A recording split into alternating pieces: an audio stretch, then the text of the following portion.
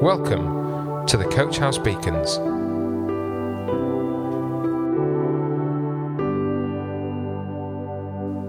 Hello everyone, welcome to today's Beacon.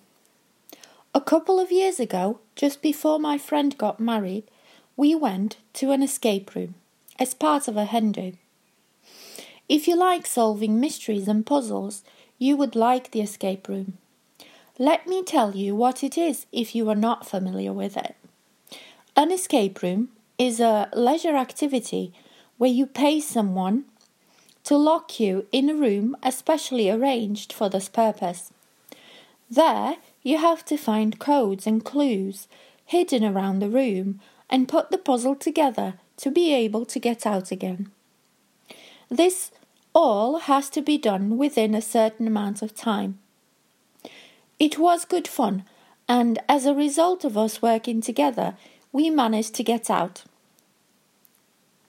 This game mimics dangerous circumstances from the life of Ethan Hunt from Mission Impossible or James Bond.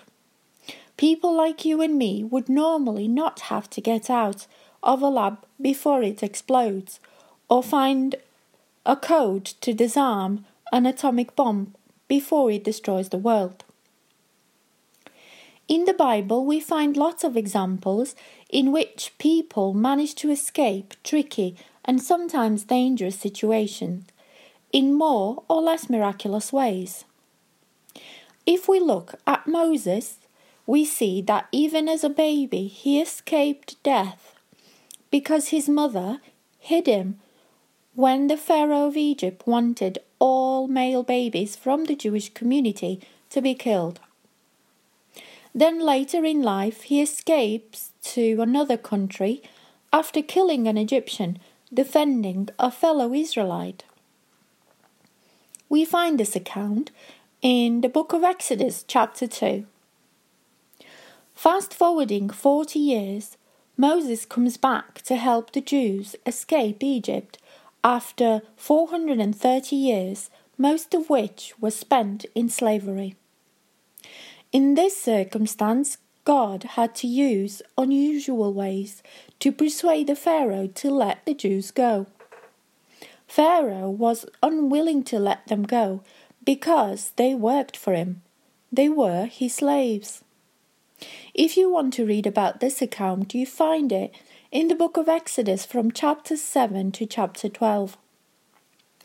Later, Joshua and Caleb escaped the soldiers who were looking for them when they were spying the country the Lord promised them by hiding in Rahab's house. This happened in the city of Jericho, and you can read about it in the book of Joshua chapter 2. Ehud is another interesting character who escaped unseen and undetected after killing Eglon, the king of Moab, who at the time had conquered Israel and was asking them to pay a tribute. Ehud was left-handed, and therefore his sword was strapped on his right hip, to which nobody paid any attention. That's how he managed to get into the king's presence with the sword. He then told the king that he's got a secret message for him. The king asked his servants to leave him alone with the messenger. Ehud killed him and locked the door from inside, and then got out through the porch.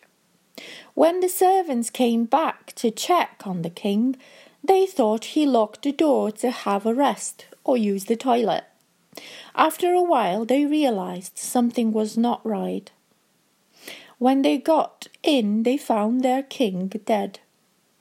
This account is recorded in Judges chapter 3. In Judges chapter 16, we find Samson escaping the locked city of the Philistines by ripping off the gates from their hinges. In the New Testament, in the book of Acts, we read about Peter, Paul, and Silas, who escaped prisons by an angel guiding them out miraculously, or chains falling off them, and doors opening, which is equally miraculous.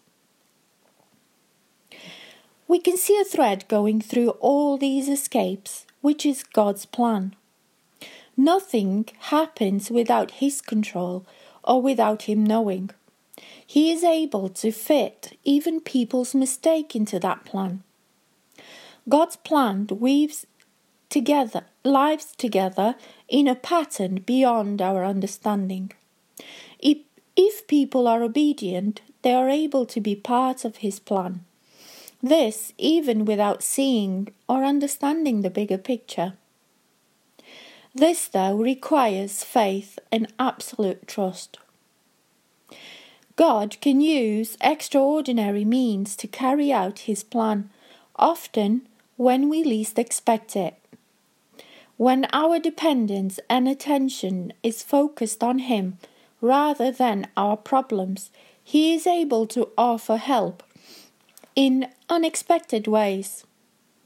He can use our problems and difficult circumstances to build us up in love and knowledge of Him. From the beginning, God's plan was to reunite us to Himself. The chasm created by our disobedience has been bridged by the cross, where God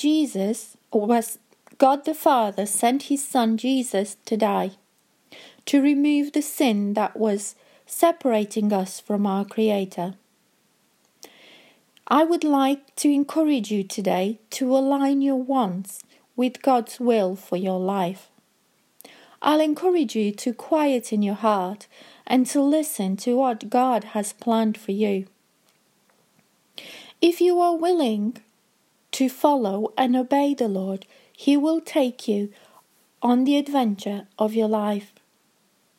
The greatest escape in the whole history was when Jesus conquered the grave.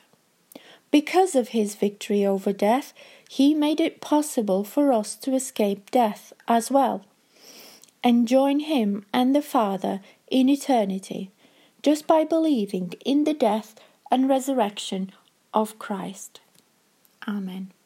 Coach House Beacons, the Coach House Church Daily Devotional. To find out more, join us on Facebook, Instagram, or on our website at www.coachhousechurch.org.